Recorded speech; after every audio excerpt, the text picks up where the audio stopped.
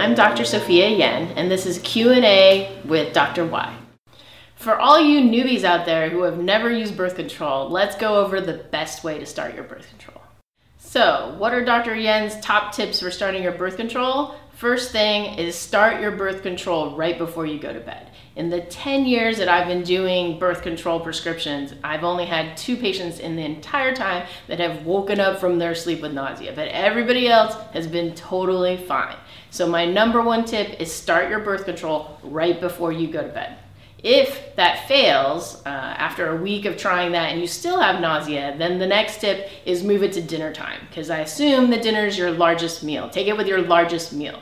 The worst possible time to take it is first thing in the morning on an empty stomach, because then you'll have the medication on an empty stomach and you'll be nauseous all day. So please start your birth control right before you go to bed. If that fails, then move it up to dinner, but never, never, never take it first thing in the morning on an empty stomach.